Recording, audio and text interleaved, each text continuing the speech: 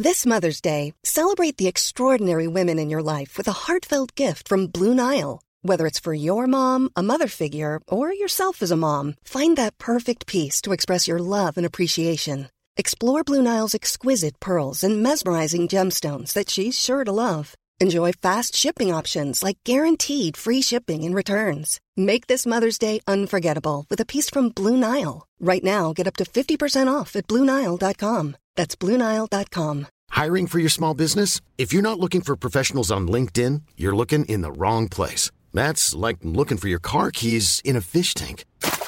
LinkedIn helps you hire professionals you can't find anywhere else, even those who aren't actively searching for a new job but might be open to the perfect role. In a given month, over 70% of LinkedIn users don't even visit other leading job sites. So start looking in the right place. With LinkedIn, you can hire professionals like a professional. Post your free job on linkedin.com/people today. The Telegraph. Podcasts.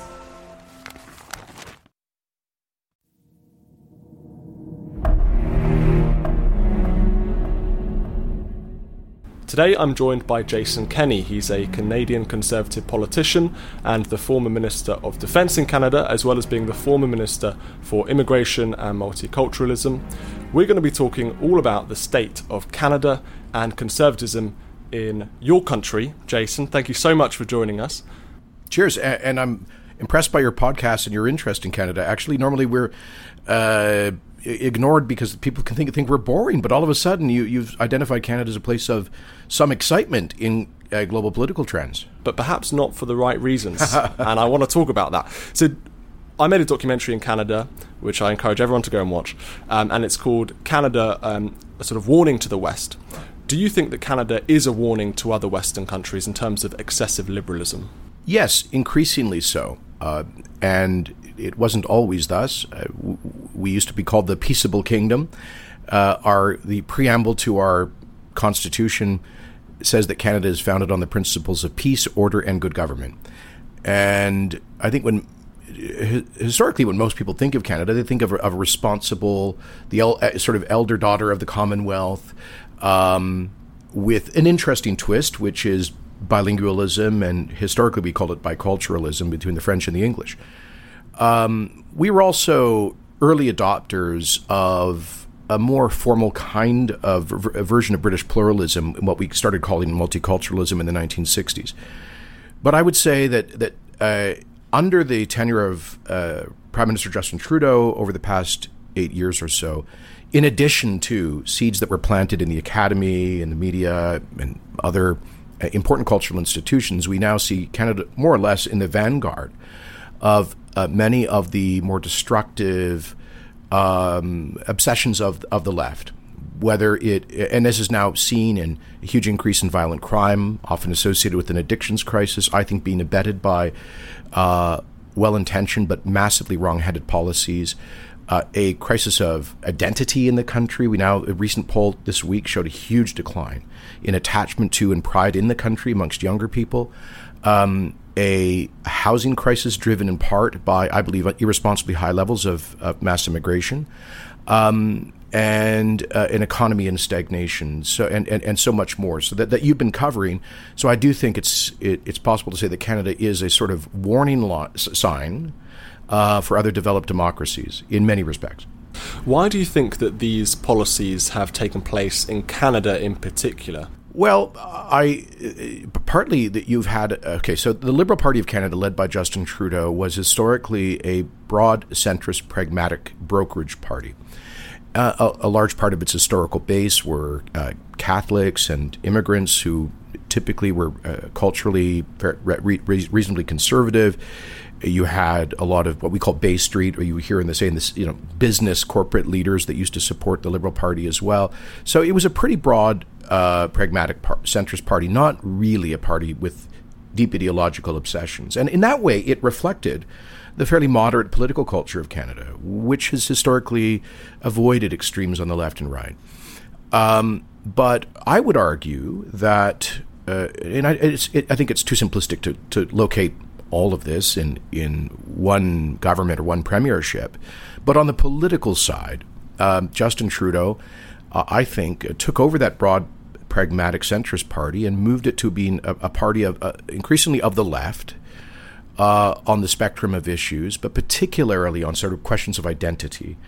I mean, and a lot of what you have happening in Canada is happening right across the developed world, certainly across the Anglosphere, right? And much of it emanating out of the academy. I think you had, like in the early 1970s, a large number of, when universities were expanding, there were a lot of new people hired into faculties. Many of them were American draft dodgers, quite famously avoiding the Vietnam War.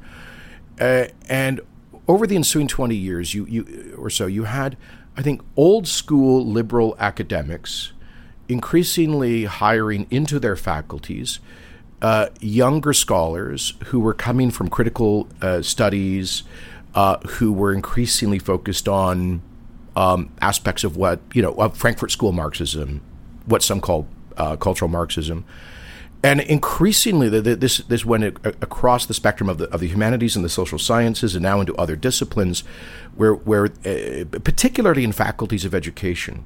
So I think you had this gradual capture of institutions of education by this increasingly aggressive left-wing corner of the academy. And all of these things mixed together have created the kind of momentum that you see now. Do you think that Canadian identity has been taken over by this kind of woke or sort of left-wing ideology? And do you think that's historically because Canadian identity has been fairly weak compared to other nations?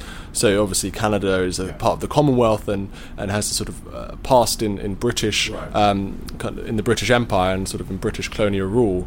And perhaps there are some people who argue that because of this sort of weak national foundation or national story, Canada's identity was able to be taken over by these kind of left-wing ideologues. I think you can make that argument. I think it's a little more complex than that. But look, in the vast spectrum of the history of the British Empire, Canada was a unique experiment in some respects. The Quebec Act of the British Parliament in the mid-18th century effectively gave to the French Catholics, the former colonists of New France, it gave to them the privilege of the right to maintain their Catholic French institutions, schools, hospitals, the role of the church in civil society, civil law, etc. And so it created we ended up creating a confederation based on that expression of French Catholic culture in North America, alongside a more traditional sort of British colony, with of course our indigenous peoples and First Nations, and then an openness to immigration in order to settle the West, all of which led to I think a very admirable, relaxed kind of a British Canadian pluralism. And we were able to reconcile those differences without worrying about it too much. And so we didn't force identity questions too hard. But I would say that this led to perhaps a bit of what happened in the post-war period, especially in the 60s, is that a lot of English Canadian nationalists said, we can no longer define ourselves in historical terms with reference to the British Empire, British institutions and symbols. We need to carve out our own Canadian identity. Meanwhile, in French Canada, you had the separatist movement and a deepening of national identity, a very conscious project to protect the French language and to be proud of French Canadian history. So we started to take a kind of two different approaches. And so now, yes, we I guess because Justin Trudeau famously said, or infamously said, the year he became Prime Minister, that Canada is the world's first post-national state. We have no national identity. But since then, he has effectively also accused the country of not only historical, but active and current genocide.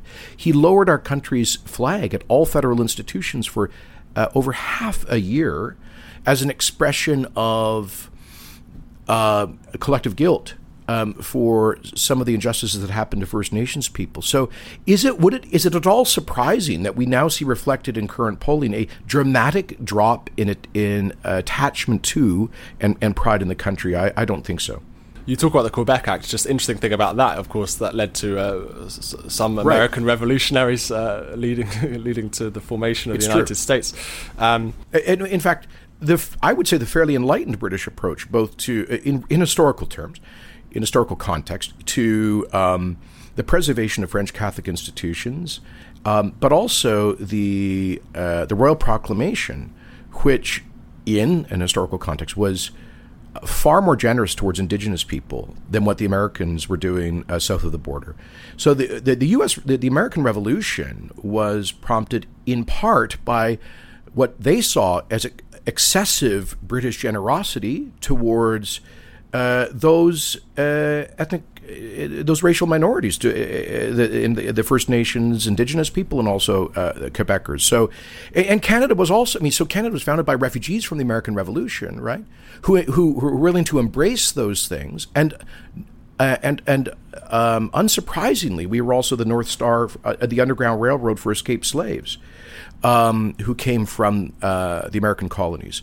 So I think in many respects, there's so much to be proud of, even from a liberal perspective, of the role that Canada played in our history as a place of pluralism, protect and respect for human dignity.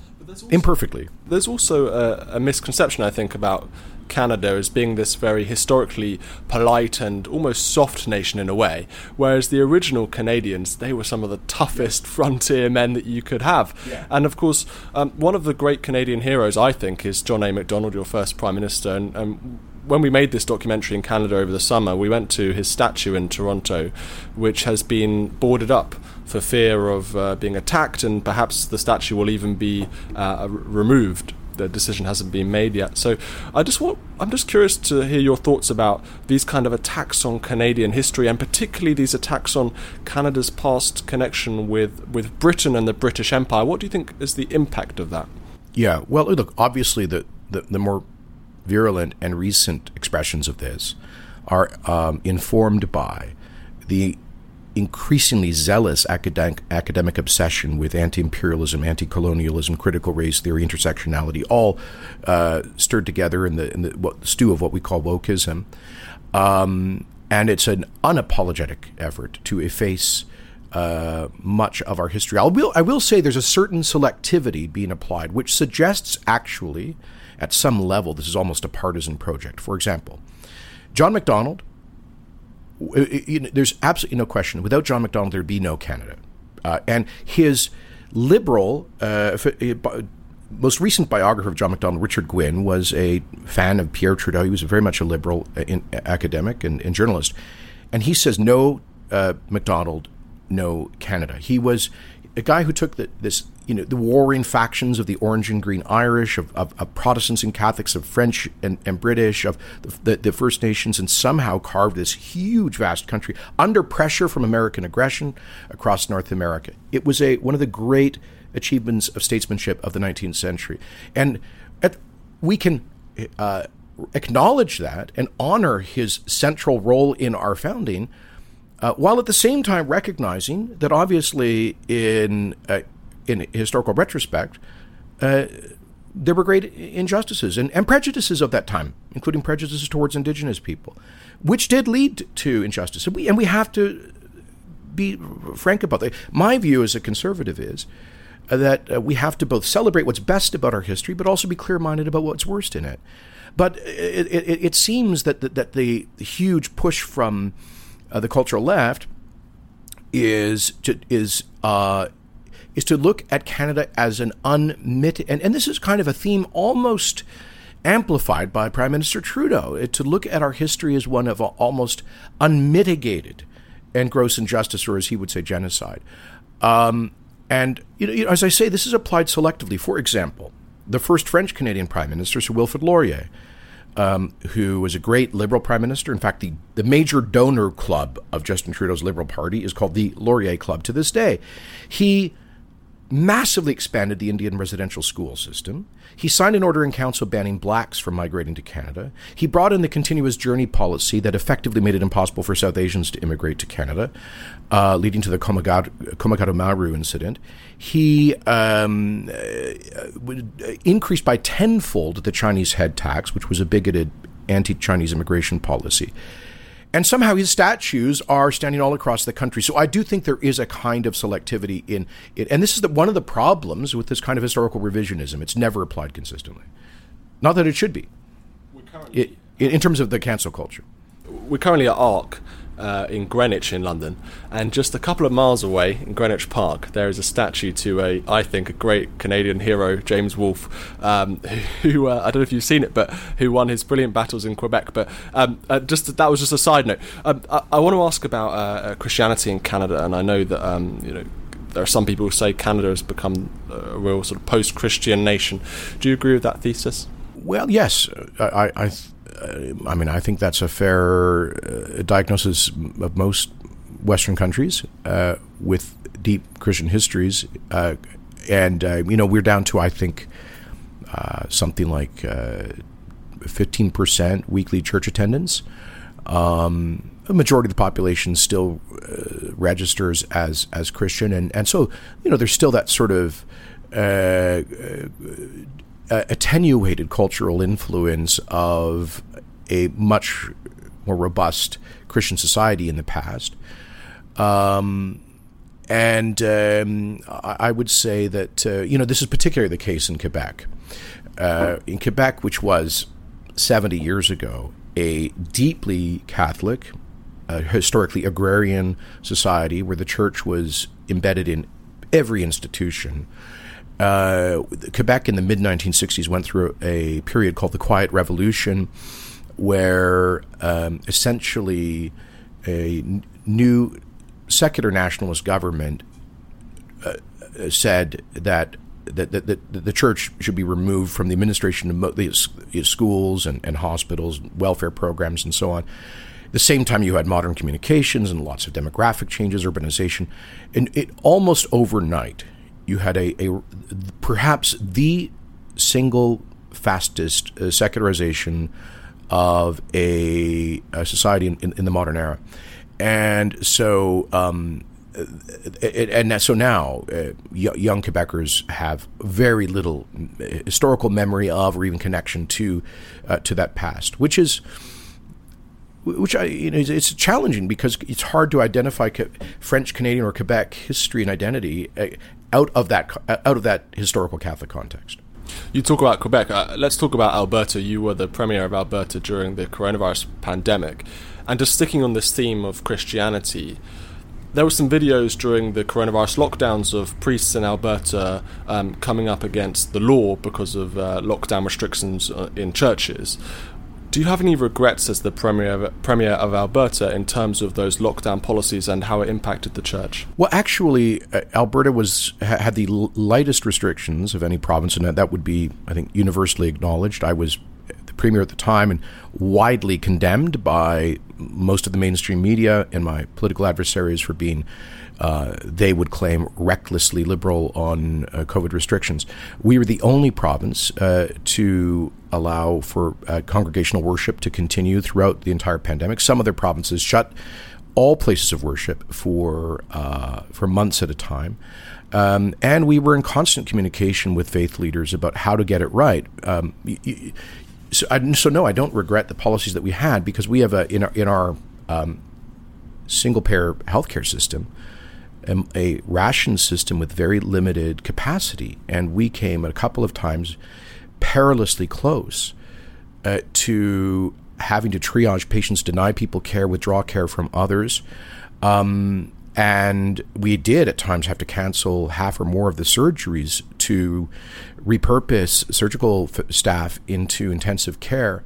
And so I found the vast majority of Christian and other faith leaders understood that we had to be prudent, and it was very obvious that I was struggling with how to do that with the limited damage of restrictions. In I think 2 or 3 instances, there were pastors, not priests, but I think all of them were evangelical, independent evangelical pastors, who very flagrantly, publicly, repeatedly for months refused any communication with the public health authorities and just ignored all of the measures. No, they just told the people not to wear masks and to jam in next to each other and so forth. And eventually, the enforcement authorities got court injunctions against those 2 or 3 churches. I do regret that all of that happened, but if they had acted more, I think, in my perspective, more responsibly, it could have been avoided. Do you think that Canadian Conservatives in general have been too weak in pushing back against this excessive liberalism, not just over the last few years, but I mean going back sort of decades? Yeah, I think in retrospect, you could make that argument. Although there have been, when I was Minister of Citizenship, Immigration, and Multiculturalism, I very clearly tried to change the debate to focus on a kind of a positive approach to pluralism, where people can have a healthy pride in their cultural antecedents, their faith and customs, while becoming fully Canadian. I used to quote David Cameron saying that newcomers have Tony Blair, excuse me. Better cut that one. They're very similar people. So Yeah. I used to quote Tony Blair saying that the host society has a duty to be welcoming, and newcomers have a duty to integrate. And there's all sorts of ways I express that in policy, including increasing the duration required for people to get citizenship, increasing the threshold for civic literacy, a much clearer presentation of Canadian identity and history in our citizenship test. We changed the multiculturalism program to focus on building bridges and promoting civic literacy and integration into Canada. We did a lot of practical things. I was widely criticized by many on the left for these things. But the problem is, when you're focused on the political side, there's always going to be a change of government, and any policies like these can in this case, were reversed by the Trudeau government. So I'm a strong believer in the premise that politics is downstream of culture, and if you want to have an enduring effect on counteracting some of these more radical trends, it has to come from, before it becomes political, it has to come from cultural institutions. And I think that's where conservative-minded people, or just mainstream people broadly, haven't understood the stakes. I'll give you an example. We have these local school boards elected across Canada. Typically the turnout, the voter participation is like 15, certainly under 20%. Well, it just so happens that the teachers' unions and their ideological allies completely dominate these elections and are radically removed from the sort of centrist political consensus in Canada. So I would say if you want to reverse some of these more extreme trends, it's going to require severely normal middle-class families actually getting engaged at the local level in local decision-making. Around the world, conservative movements have changed, and I would say that conservatism as a sort of mainstream philosophy across Western countries and across political parties in the West has become more radical in recent years, particularly in response to some of the kind of woke revolutionaries that we've seen and some of the woke policies, etc. And that's obviously happened in Canada, as you said, to a large extent. Do you think that Canadian Conservatives have adapted to this new era of conservatism? No, I think they're still struggling. But look, on the political level, responsible political leaders have to deal with the imminent priorities of the broad public. And right now in Canada, that's cost of living, it's housing, it's a bundle of very practical issues. My former intern, a Conservative leader, Pierre Poilievre, is doing a very good job of that. And by the way, I think here's my point. Engaging in sort of theoretical, ideological struggle is not a path to government. You have to focus, and I think Stephen Harper was brilliant at this. You have to focus on concrete concerns of regular people and their aspirations. It just so happens that what Pierre Poilievre is focused on, cost of living, housing, etc. Much of it is the problem is the consequence of unrealistic ideological zeal by Trudeau and the left. For example, bidding up the price of energy in an energy-rich and abundant country. We have the third largest oil reserves in the world, the fifth largest natural gas reserves. He effectively has a series of policies trying to massively constrain those industries to make energy massively more expensive for people in an energy-rich country. It makes no sense. So, but the way to win that debate isn't, I think, on the level of political theory. It's by focusing on the concrete costs to destructive policies like that. On the question of for example, legitimization of dangerous drug addictions, and this what started as a well-intentioned focus on so-called harm reduction is now transformed into the agents of the government actually handing out dangerous, illicit, toxic drugs to people. And now that that's affecting the mainstream population in terms of violent crime and social disorder in many of our cities, that's become a retail political issue. So I think leaders are right to focus on how these problems intersect with the lives of regular people. I think you're so right on that, but also at the same time, these culture wars are going on within many institutions, and as we've talked about, Canadian history, for example, is under attack. And if one completely ignores this, then the other side simply wins. No, I agree. And one issue I want to mention specifically about where perhaps Canadian Conservatives, I think, have kind of dropped the ball, is on so-called kind of gender transitioning, gender conversion therapy. And there was a Bill C4 in the Canadian Parliament that many Conservatives voted for that banned gender conversion therapy for so-called gender identities. In other words, it might have banned parents telling their children, you're not trans, although you may think you are, you're actually you're just gay, or you're confused, or you have gender dysphoria. So that's one issue where it just seems so odd to me that the conservative MPs in the Canadian Parliament would vote in favour of that bill.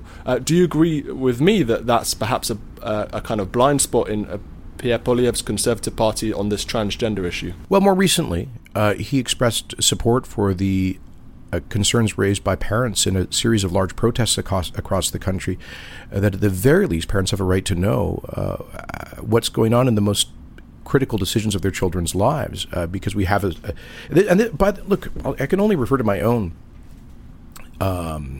record on these issues. I succeeded a socialist government in Alberta, NDP government, that had made it illegal for schools to communicate with parents on these issues. And I ran on a platform to repeal this. Now, they said my policy. Hiring for your small business? If you're not looking for professionals on LinkedIn, you're looking in the wrong place. That's like looking for your car keys in a fish tank. LinkedIn helps you hire professionals you can't find anywhere else, even those who aren't actively searching for a new job but might be open to the perfect role. In a given month, over 70% of LinkedIn users don't even visit other leading job sites. So start looking in the right place. With LinkedIn, you can hire professionals like a professional. Post your free job on linkedin.com/people today.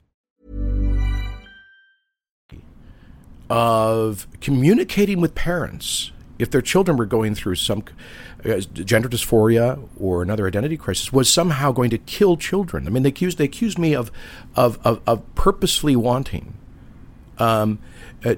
children, gender diverse children, to die. This is, and of course, so we changed the law. There hasn't been any negative consequence from that. So I do think, and by the way, there were people in my own campaign, in my own party, that came to me and said, you're being politically reckless. You're risking our election by taking such a apparently strident position of informing parents, of allowing teachers to inform parents about some of these issues. You have to reverse course on this. I refused to do so. And we won the largest number of votes in Alberta political history. So I do think that political leaders need, on issues like this, these are difficult, emotionally wrought issues. You have to be clear about what your motive is. You have to be deliberate and careful, but you can also be courageous in standing up to the mob of the left, which is trying in this instance to completely disempower parents from critical decisions affecting their kids.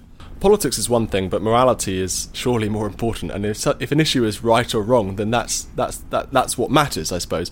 And I know that as a politician, you have to take into account all of these different considerations in terms of strategy, etc. But on this issue of such an important issue of parental rights, of allowing children to be able to, or allowing parents to have proper communication with their parents, I think it just seems to me that's a really clear-cut issue, and nothing else matters. But I don't know. And it's interesting in the Canadian context, as you've seen, there's this huge multi-ethnic coalition building on this because broadly speaking, immigrant parents, one thing they're not going to sacrifice is their responsibility for their kids.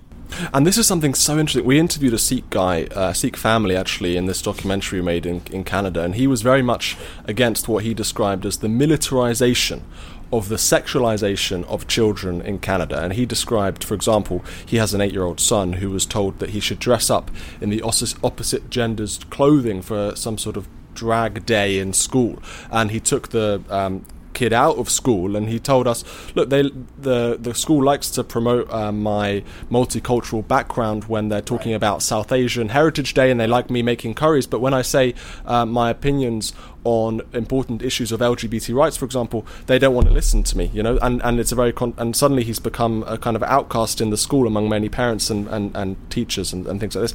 And so perhaps there's an interesting phenomenon, isn't there? That I've always authentic pluralism has to include respect for a diversity of belief, not just sort of the external trappings of cultural diversity. And increasingly, I think we see on the left a total intolerance for a diversity of belief. I want to talk about multiculturalism, and this is such an interesting topic, particularly today, after the protests we've seen across the Western world, but particularly in Canada, pro-Palestinian protests following this terrible murder of Jews in Israel by Hamas. Do you think that is a sign that multiculturalism in Canada is failing? I would say that it's not necessarily. I don't look at this as a multicultural issue. You can look at the crowds, and 2 weeks ago I was walking into a national conference on anti-Semitism that was planned long before the Hamas atrocities, and as I was approaching the doors of the Ottawa Congress Centre, a small group of protesters saw me coming. They banded together, blocked the doors, locked arms, and wouldn't let me come in. And I scanned the group. They all looked to me like pretty typical middle-class Caucasian Canadian kids whose minds undoubtedly had been poisoned by this obsessive and distorted obsession with anti-colonial, anti-imperialism, critical race theory at whatever universities they go to. So that's not about multiculturalism. That's about a totally different challenge, which is that this capture of entire sections of the academy, which are effectively indoctrinating large numbers of young people of all backgrounds, of all cultural and ethnic backgrounds, into this ideology. So I would say, like in London here, a very substantial portion of those crowds who are energetically anti-Israel they're very diverse crowds, and they include people whose families have been in Canada or Britain for centuries. But undoubtedly, many of these protesters, some of which are outrightly pro-Hamas, come from Muslim countries, come from Muslim backgrounds, and I think that many Canadians, and particularly in Britain, I'm talking about the British context here, would say that this is something a little bit to do with multiculturalism, because we've imported many people who support a terrorist organisation, and that is Hamas. And in France, for example, the French Minister of the Interior has talked about deporting people who support this organisation who aren't French citizens. Do you think that could be a policy that Canada could adopt? Well, I was a member of a government that adopted a policy of revoking citizenship from dual nationals who had been convicted of engaging in terrorism, and that would include, for example, fundraising for terrorist organizations. The Harper government brought in a law that's been repealed to ban glorification of terrorism. And I think some of the elements of some of these protests would clearly meet that legal threshold of glorifying Hamas. But interesting British note, when I was Minister of Citizenship and Immigration, I refused to grant a ministerial permit to allow the admission into Canada of George Galloway, because he had handed tens of thousands of euros in cash to Ismail Haniyeh in Gaza City, and was thereby funding a banned terrorist entity. I also wrote into the Citizenship Guide of Canada that Canada's tolerance and diversity does not extend to supporting violent foreign conflicts. So I think there's all sorts of things that can and must be done by Western societies to lay out clear markers. Look, the reality is there is a real dynamic tension between legitimate freedom of expression and crossing the line into actually supporting illicit terrorism. And let's not pretend that's an easy line to draw. In some cases, people are straddling the fence on that, aren't they? Do you think that some people are impossible to integrate into Canadian society? I think that in any society there are people who are going to commit crimes, and they should be held accountable regardless of their but I'm not talking about crimes necessarily, but in terms of Canadian culture and supporting Canadian values and becoming a Canadian in that sense. They might not necessarily have to be a criminal to not be able to become a Canadian, if you see what I mean. Well, I would say, look, integration rarely happens upon arrival, but the vast majority of people, like integration's a process. The vast majority of people who come to Canada do not come there in order just to reconstruct their country of origin. They come to become Canadian, and they know, perhaps just implicitly and intuitively, that they're coming to a country with a certain set of values, historically grounded institutions, and customs that have made it a desirable place in which to live. A tradition of ordered liberty, of a rule of law, parliamentary government, of property rights, of a free market. So I think the vast majority of people want to be a part of that. They're eager. I can tell you, for example, if you look at the cadets, which are the programs for teenagers to join auxiliaries of the various branches of the military, do community service, and wear uniforms and learn military drill. Overwhelmingly, I would say well over 2/3 of them are the children of immigrants, as an expression of their patriotism for their new country. So I think that's the vast majority.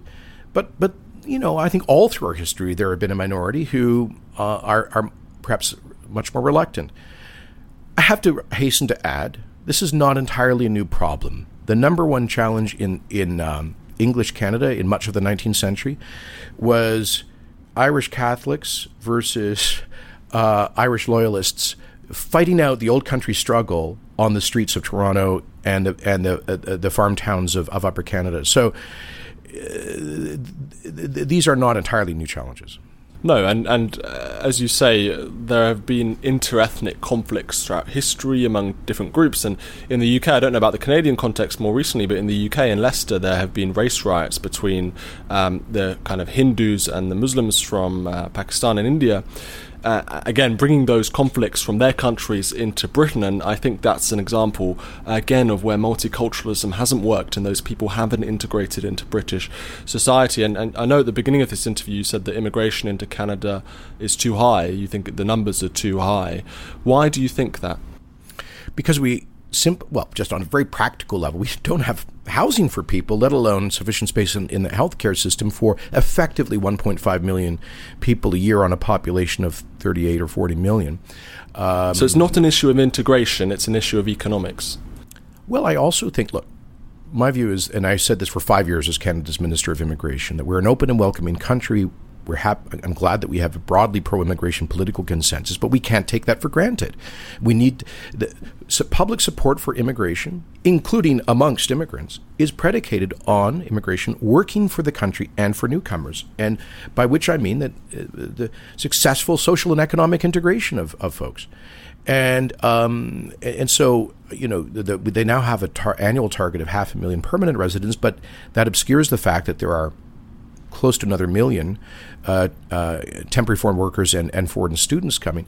In the midst of a housing crisis and a crisis of access to our healthcare system, I think it's irresponsible to maintain those levels And I say this as somebody who in any other country would be considered somebody who supports fairly high levels of immigration. So I think they're risking the pro-immigration consensus. And yes, integration is one of these factors. One of the concerning issues I think we have, if we're honest in Canada, is deepening ethnic enclaves. That is to say, people tending to move into neighborhoods with largely with populations from the same country or region of origin. And my concern is that actually can end up. There's a lot of social support in that. There's some good aspects in it. There's social capital, and people get practical support, employment, housing, with relatives and friends. But it can also retard the linguistic and economic and then social integration of people. I mean, if you're a kid whose parents have immigrated from mainland China and you're going to a school where 90% or more of your classmates have Mandarin as their first language, I suspect it's going to take you longer to learn English, and that may hold you back in the economy. So these are things we need to be willing to discuss openly, but there really isn't a debate like that in Canada. But also for the Canadians who are already there, if your children are in that 10% of people who don't speak Chinese or aren't from a Chinese background, that can also cause tensions and problems. And I think, again, we've seen that in Britain where, whole communities have been taken over by people from other cultures and other backgrounds, and they've suddenly become a minority in their own area. And I think that can cause ethnic problems and tensions, and it has, undoubtedly, I think. Do you think that diversity is a strength? I think it can be, but just reciting that, that bromide, diversity is our greatest strength. I think missed the point. I think our greatest strength in societies like the United Kingdom and Canada is our tradition of ordered liberty. Diversity is a product of that. People want to come to our countries because of the historically grounded institutions, customs, and principles that we're blessed to have. And so, I mean, I don't think we should turn diversity into this sort of cult. I think we should celebrate the positive aspects of it, recognize that in increasingly diverse societies there are also going to be tensions and challenges. It shouldn't be verboten to talk openly about those challenges. But we should also, I don't like to overstate those challenges, because broadly speaking, these are pretty successful societies, and we need to be intentional about keeping it that way. Donald Trump is obviously back on the political scene in America, in Canada's southern neighbour, and he has become a political phenomenon over there. How do Canadian Conservatives deal with Donald Trump? Well, first of all, just on a very practical issue, he's a huge protectionist, and our economies are so integrated that's a constant challenge and threat to us. Tearing up NAFTA was an existential threat to our economy, for example, and we finally negotiated a second version of it with minor changes. It also creates for any of America's friends a kind of unpredictability in international affairs and in strategic and defense policy, for example. But as a conservative, my own view on this is that his brand of weaponizing populist anger with no kind of governing conservative principles that are discernible to me is toxic and poses an existential threat to anything that could properly be called the conservative movement. I think much of his appeal to people is not based on any policies or principles per se, but on a kind of on the stylistic approach of Donald Trump as his willingness to be vulgar and insult the cultural elites, the cultural and political and economic elites, which a large segment of the Republican electorate so deeply despises. I don't think that is I think if that becomes the face of conservatism in the Western world, then it's a movement that does not deserve to be in government. I think it's massively destructive. It has nothing to do with the sort of Burkean conception of learning from the past, preserving what's best about our institutions and customs. It's all about burning things down. As he says, I am your revenge. Anger and revenge do not constitute an appealing political vision, in my view. Do you worry about populism? I worry about the more extreme versions of it like that. I mean, I've been called a populist in the Canadian context, but that by which I think my opponents mean I was simply willing to give space to the anxieties of ordinary people against the elite consensus on things like carbon taxes, for example, or aspects of the debate around integration. So I do think that a marriage can be found between sort of traditional conservatism and aspects of populism. But I think Trump represents something else altogether.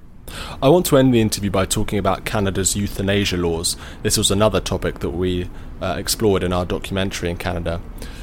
In Canada, they call them MAID laws, right? So sort of medical assisted in dying. Do you think that the expansion of those laws to include mental illness as a category next year for people to be able to have assisted suicide, is that a concern for you? Deeply.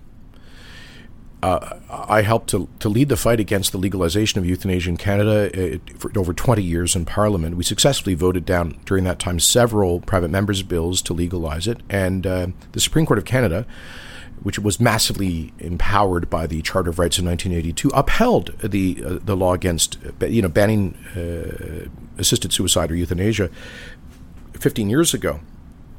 But at the end of the Harper government 8 years ago, they did a complete inversion on that decision and essentially imposed it on Parliament.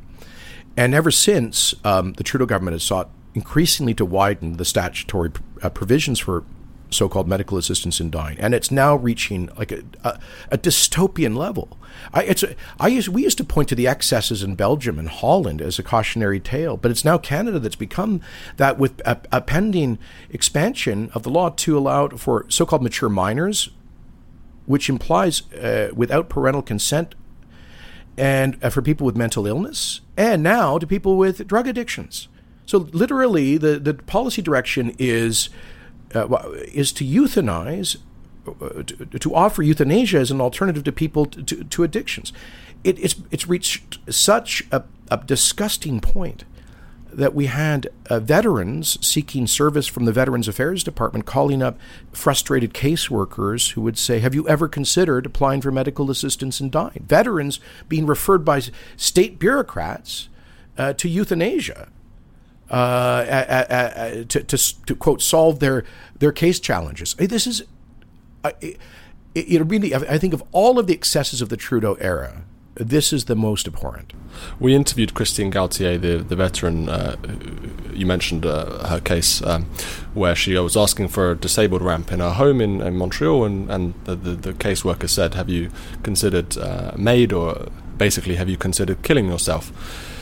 How has that happened in Canada? I mean, I just don't understand. It seems so immoral to me. Is it a Trudeau thing, or is it a broader... There's always been a fairly high level of public support. Even when we were voting it down in Parliament, I must admit there was a fairly high level of public support for the principle of medical assistance in dying that was that was supposed to be narrowly circumscribed.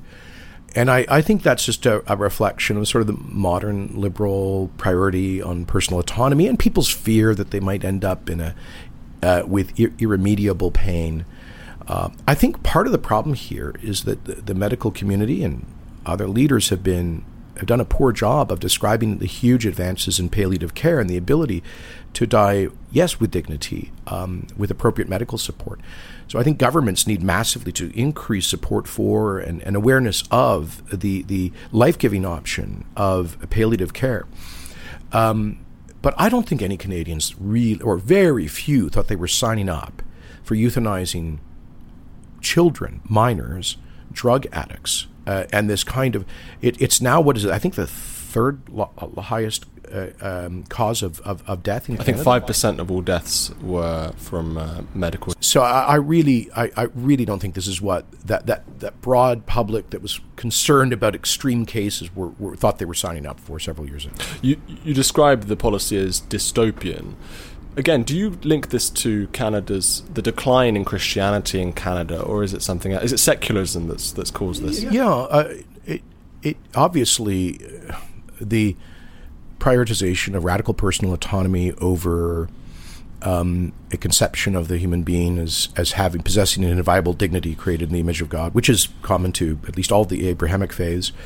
I think that's a common spiritual and trend, which has moral and then therefore policy consequences. But I wouldn't just situate this in Christian terms, because there as our country as Canada becomes more diverse, there are people from all of the different growing faith traditions who have serious moral concerns about this.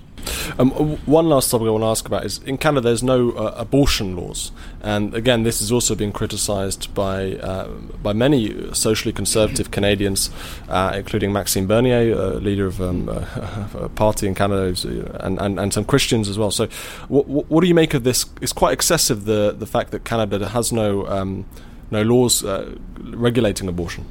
There is a misconception that that's the result of a Supreme Court decision, when in fact the court decision on this in 1988 openly invited Parliament to come back with some parameters. And there were a couple of failed efforts to do so in the late 1980s. Look, I was very open in my 25 years in public life about my pro-life conviction. And it does concern me that Canada is, I believe, the only Western democracy with no effort in law to assign any value at any stage to the lives of unborn children. And this is, given that Canada historically was a place of sort of political moderation on certain issues like this, our actual policy setting has been objectively immoderate.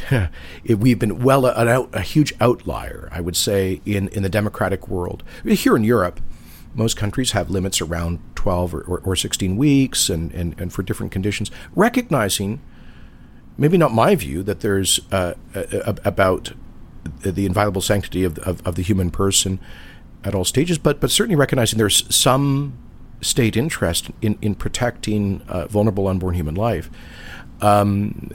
And yet it's become almost impossible to have that debate in the Canadian context. I mean, anytime somebody in Parliament even brings up a bill, for example, to make it a criminal penalty to assault a woman with the intention of harming their unborn child or compelling a woman to have an abortion, even these bills that have been proposed have been massively mischaracterized by the Trudeau Liberals and many in the media. So it's become almost impossible to have a kind of debate which is normal in Westminster or in France or in Scandinavia, for that matter. What do you think that says about the state of Canadian morality? I think it says that that we've gone from a country with a political culture of consensus and moderation to one where there are certain issues that have been completely read out of democratic debate, and I don't think that's. I think at one level that's profoundly illiberal, actually. Thank you very much, Jason Kenney, for joining us. Really appreciate your time.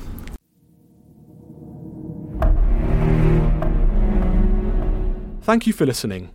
If you enjoyed this show and are interested in hearing more episodes like it, please follow this podcast and drop us a review. If you have any suggestions of people you would like to be interviewed, you can let us know via the Apple Podcasts app.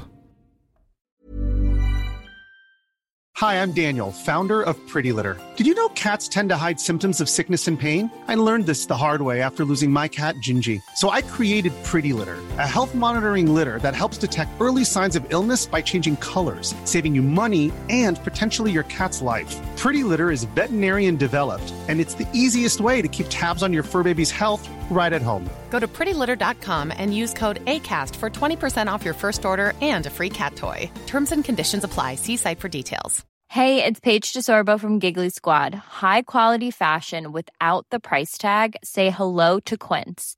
I'm snagging high-end essentials like cozy cashmere sweaters, sleek leather jackets, fine jewelry, and so much more. With Quince being 50 to 80% less than similar brands.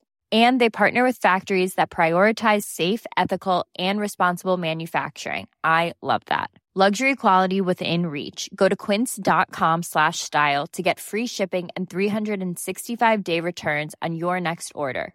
Quince.com/style.